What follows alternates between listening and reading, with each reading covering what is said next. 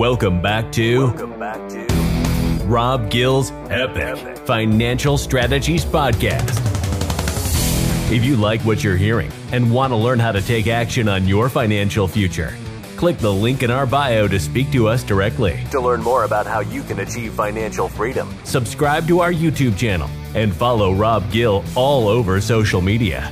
Financial freedom awaits.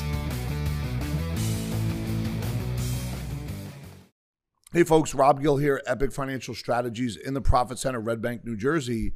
And once again, we want to just continue to provide education.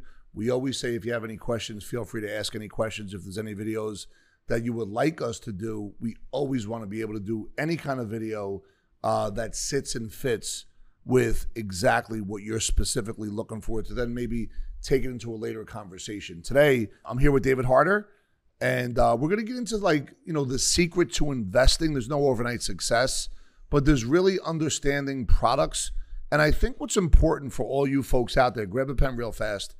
It's important to understand the advantages and disadvantages of every single financial product that's out there today, and then figure out how you can maximize the advantages, minimize the disadvantages. And oh, by the way, if you have a 9 to 5, it may be hard for you to figure that out because it's important that not only is it a product mix, but we focus on first and foremost process as well as understanding products and then figure out a design that is specific to you. But with that, Dave, if we could get in and go slow, what is a Roth IRA, the different types, and some of the pros of those Roth IRAs? Sure. Thanks, Rob.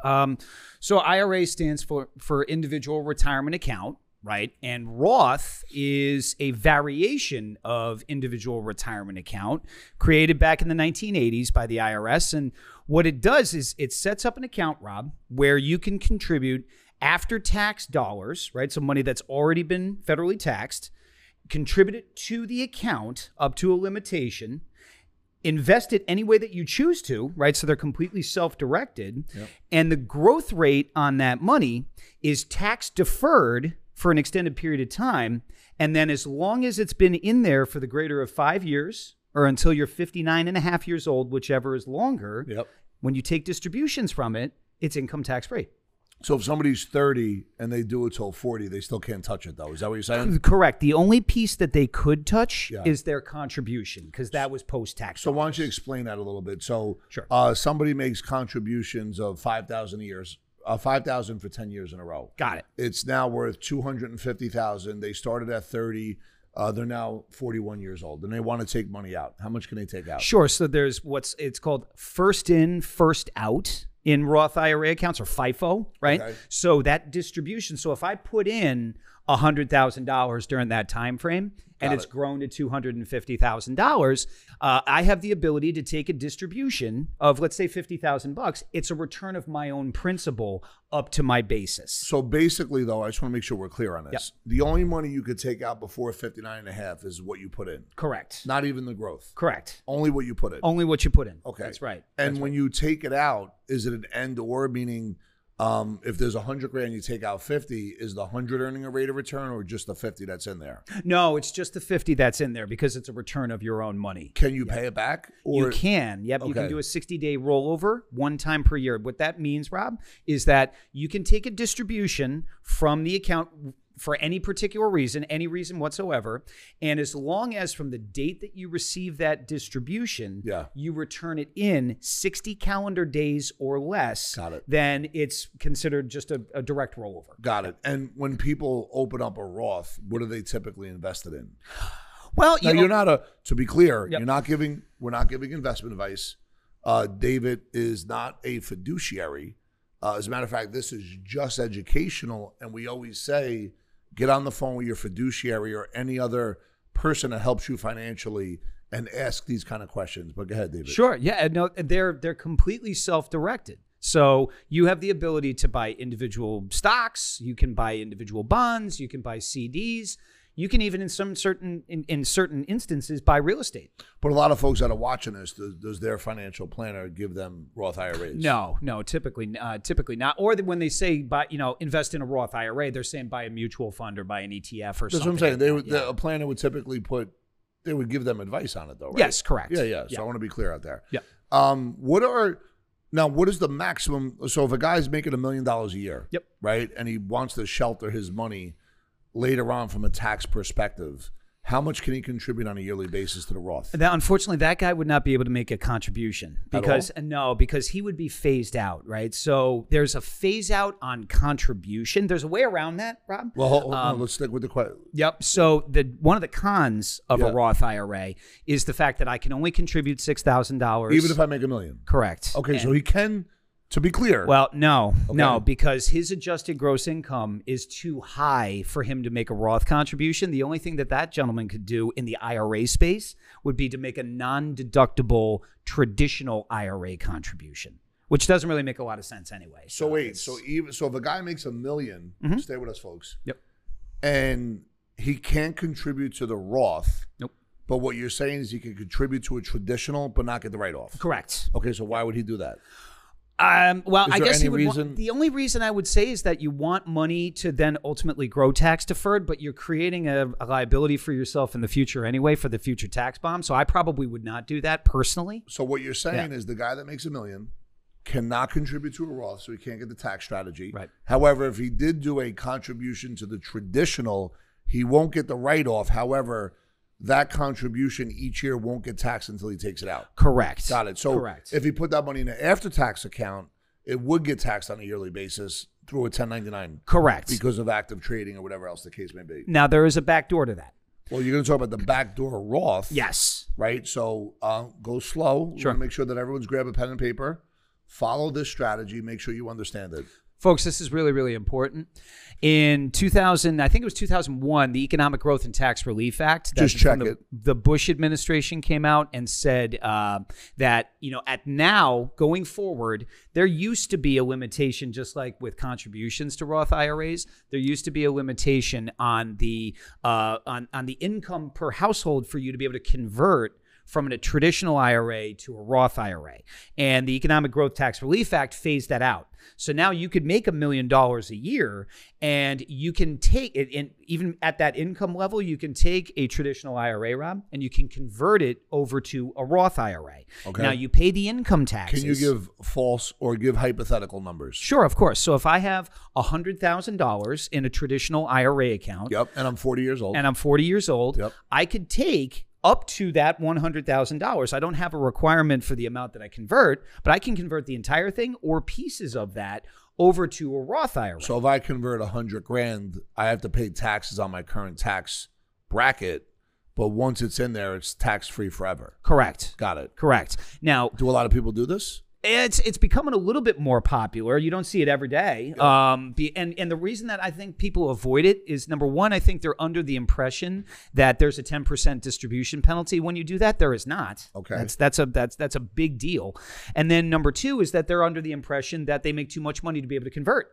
And the fact is they don't. So if I'm making $1 million, it's worth $100,000 and I'm 40, Yep. and I want to move $100,000 into a Roth, my tax liability would be about $40,000, right. approximately, give or take. Yep. How much of that is due within that calendar year? So it's recognized in that calendar year. You used to be able to spread it over 5 years. Can't do that anymore. Really? Unfortunately not. No, now the government wants their money. So they make you do it right there. Yeah, they make you do it. Yeah. So what are some of the cons, though, on a Roth IRA? Well, number one, the income limitations, Yep. excuse me, not the income, the contribution limitations, right? I mean, really, it's only $6,000 a year right now. So what about if you're over 50? It's $7,000. Okay. It's an additional $1,000. That's it, huh? Yeah. And do you think it's because the government can't tax you later on? Yes, I do. Because they'll let you do a profit share and 401k plan up to $58,000 that you get a write-off today, but you get taxed on it later, but they don't like the game where you could put a lot of money into. What is a true. Isn't there a Roth 401k? There is a Roth 401k. Dude, like I'm 2 years old. Explain that to me. Sure. So a Roth 401k is your employer has to offer it, number one, Yep. right? So whenever an employer adopts a 401k plan, they typically adopt it with a provider. It could be ADP, it could be a Paychex, it could be an American Funds. But the employer has to put language in the document that says that they're going to offer a Roth version of the 401k. Almost the identical twin of the traditional 401k, Rob, right? Where it's, but the contribution is up to $19,500. So you can put that much away? You can. So it's better than. It's superior to the Roth IRA in terms of contribution rate. Okay. Right. I think kind of the downside around that again is it's kind of governed by the same rules and regulations that you have with 401k in terms of access to dollars, which is a tax code. Correct. So let's say if I put $18,000 a year away Yep. and I do that for 10 years and I leave that job. Yep. Does that come over to me in the form of a, what does it look like? Is it a giant Roth IRA at that point? Is it? At that point, you just roll it directly into a Roth IRA. Now it's like a giant Roth IRA. Got it. Yep. Okay. Yep. Okay. And I guess once it's a giant Roth IRA, once it's a Roth IRA and you left that job and now you have it on your own, can you take money out of it before 59 and a half? Your own principal, because they would still be tracking on that. Yes. Is there a match on these? Do these companies match these? Some of them do. Okay. Yeah, some of them do. And do a lot of companies do these? No. So for the business owner out there, though, yep, the business owner that gets to control his world or her world, can they set up a Roth 401k? They absolutely can. Wow. Absolutely. Okay. Can we pivot a little bit off of Roth IRA and get into a health savings account, an HSA? Oh, sure. Yeah. And let's get into where they're valuable, what the pros are, what that looks like. Yeah, absolutely. So an HSA is a health savings account. If you're a single person, you can contribute about $3,600, $3,600 and change. If you're married, you can contribute $7,300. That is a tax-deductible contribution, so it's a little bit like a traditional IRA, Rob, or a 401k. Monies grow tax-deferred. You can invest it if you choose to. There's cons to that as well, but so go slow. Sure. Tell me. The purpose of the HSA is to be able to set money aside on a tax-deferred basis and ultimately withdraw it tax-free in order to be able to pay for medical bills, right? Especially if I have a high deductible plan at my employer, which you're seeing now, it's very, very popular. If I have a high deductible plan, I'm going to have to pay out of my own pocket up until my deductible, right? Got it. So people use HSAs as a way where they can get the tax write-off when they make the contribution, and then they distribute from the HSA to pay for those non-deductible related items, right? Yeah. Then when they hit their deductible, that's when the insurance kicks in. Got it. The challenge is that you have the ability also to invest it. Got it. And with whatever you want? With whatever you want. Okay. I would be very cautious with that. Do people make mistakes like that? They do. Because so they'll put it into like Facebook? Yeah. Okay. Yeah. Got it. Understood. And if I have medical bills and Facebook trends down that, you see what I mean? Understood. So, and people make those. Correct. Okay. Wow. Interesting. What are some of the challenges or cons? I think limitation on the contribution rate. As a household, especially if you have kids that are consistent, like my daughter had a physical today, if you have kids that are consistently going to the doctor, or if you have a pre-existing condition, just the limitation on the contribution, I think, is really one of the cons. Also, I would say a big con, it's more on us as well, is that I don't see a lot of advisors looping in HSA accounts when it comes to giving recommendations around asset allocation. Is there a reason why, management? David? I think because it's kind of like a redheaded stepchild. I think it's just people don't ask, quite frankly, because they don't want to dip their toes in the water of health insurance dialogue, right? Ooh, it's scary, and from that standpoint, I think what is really one of the things that I'm very proud of that we do is take that wide angle approach, right? We want to see, because, again, it's all about risk to your cash flow. Yeah. Right? So. Yeah. Awesome. And what if someone has an HSA and they never need to use it for health? Well, you can take distributions. It's taxable. It'd almost be like a traditional IRA. 59 and a half? Yeah, that's right. Can you borrow? Can you take money out before 59 and a half?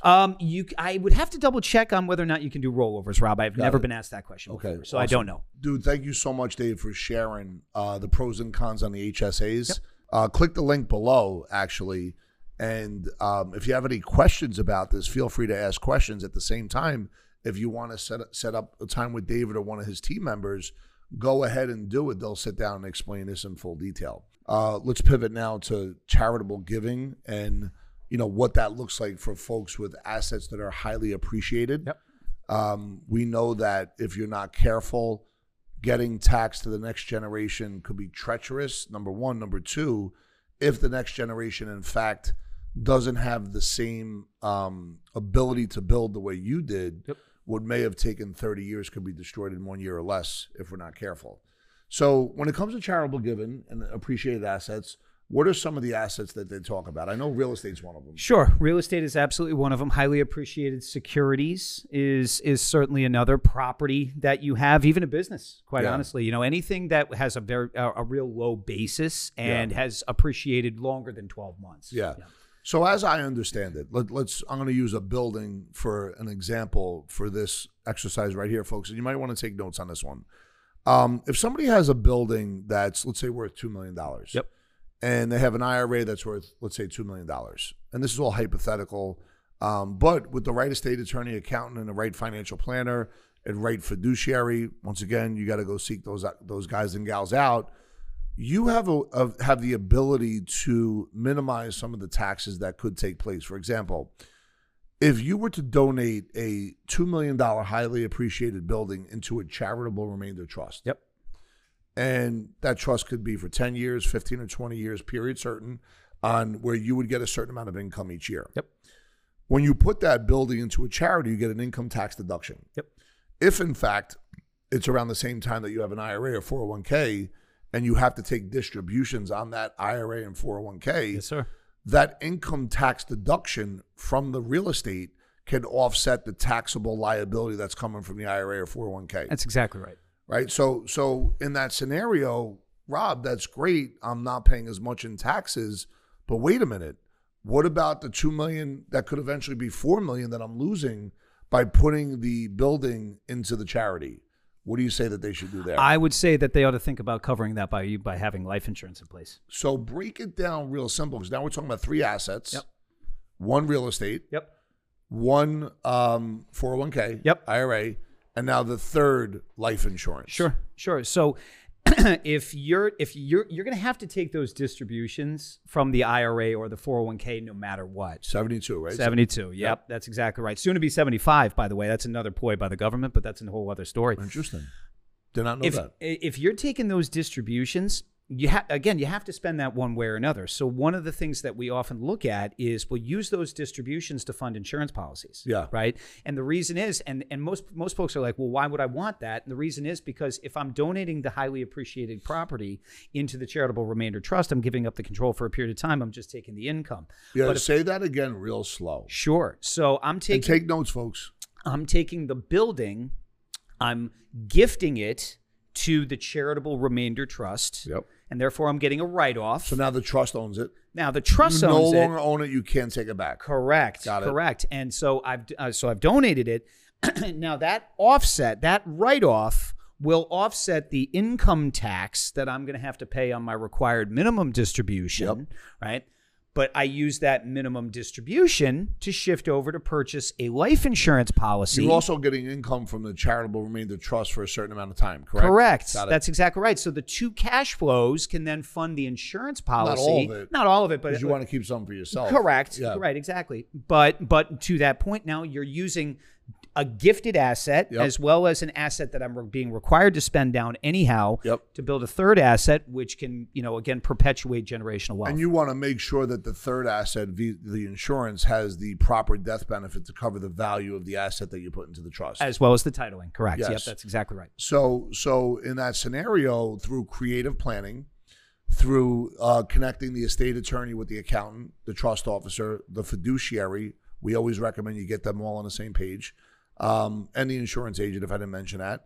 By doing that, what you're doing is eliminating a vicious and violent tax liability that's going to come your way in the form of a RMD, and at the same time, the long-term capital gains that would have been on the real estate, you're now shifting that away because you're going to get an income tax deduction, given the real estate to a charity of your choice. Last but not least, though, a wealth replacement trust, check this with the estate attorney, would be where you fund the life insurance that replaces the value of what you just gifted to the charity. Guys, gals, if you're in that place when you retire, congratulations, number 1. And number 2, we just shared an idea that you should go double check I-Dot and T-Cross. And Dave, last but not least, we're going to talk about folks that don't have a lot of money. People could be in there 25, 35, or 45 and just starting to save on a monthly basis. Yep. And we always recommend saving 10, 15, and eventually getting to 20% of income. Can we talk about the power of life insurance in life for the family man as well as woman and entrepreneur, and why that's so powerful. Absolutely. Number one is because with the type of insurance I think that you're referring to, Rob, you're not renting that insurance. Explain. Right. So most folks, when they look at life insurance, they think about it from a death perspective. And a lot of times they marginalize that. They want the least expensive insurance for the most amount of death benefit. And so they will typically go after term life insurance. What we're referring to is more along the lines of permanent life insurance. Whole life in particular is my insurance of choice. And that's where you're financing the insurance, right? Versus renting it, because, during that term, if I outlive the term, I don't get my money back. Right? How many people outlive a term? About 98%. About 98%. So 98% of the time, a term policy, thank God, doesn't get cashed in from a death benefit perspective. However, the sad part of that is once the term is over, the folks may not be as healthy or may not be able to qualify anymore. And the importance of having a death benefit in retirement means you could spend your whole estate down in life knowing the death benefit will replace it if it's structured the right way. Correct. That's why Dave Ramsey gives bad advice, in my opinion. Yep. To that point. By the way, Dave Ramsey, maybe you could start talking to your people in a way where you encourage them to get more educated. By getting educated, maybe they could not just be simply pay off all the debt, but also start to get into some more planning that could create generational wealth, and stop hating on whole life. Why do you hate on whole life? And if you hate on whole life, make sure you don't have your own whole life policy.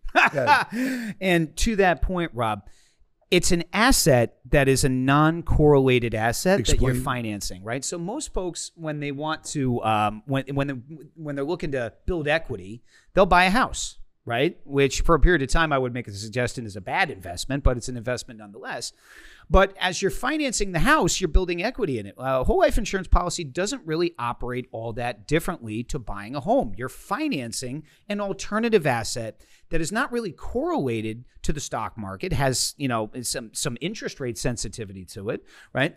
But it's accumulating at a rate that is not predicated on whether or not the S&P 500 does well or not. Yeah. And it's building for yourself your own personal future potential. We refer to it almost like a pension to a degree, right? Where you're building an asset over time. That's also compounding on a tax-deferred basis. And while you're saving to that as the base camp strategy, you're getting interest paid to you, and you can also borrow against it. Yeah. Just almost similar to a home equity line of credit, but with less bells and whistles, higher borrowing power, and less money out of pocket to be able to qualify to take a loan, and not being worried about real estate going up or down once you borrow the money. So I think you hear people talk about insurance as a Swiss Army knife, and I think a good analogy would be it's not an end-or. It's not like, hey, I have 10 grand in savings or I have money in a 401k. It's an end-to-end. Hey, I have 20,000 in my cash value, and I also leverage that, and I financed my own car. Point is, you became your own bank, you financed your own debt, and your money is still earning a rate of return. Correct. So it's an end-to-end repeat model. Well, first of all, thank you so much, brother. Of course, Rob. Anytime. And go ahead and click the link below if you have any questions. If you want us to do other videos, we'd love to do those other videos. And at the end of the day, if you're looking for a personal sit-down with David or one of the team members, they will take you through the general success process, full education, no obligation on your part. And once again, we're here to serve, contribute, and provide value on a daily basis with as much content that we possibly can. That's it for today with Rob Gill and the Epic Financial Strategies Podcast.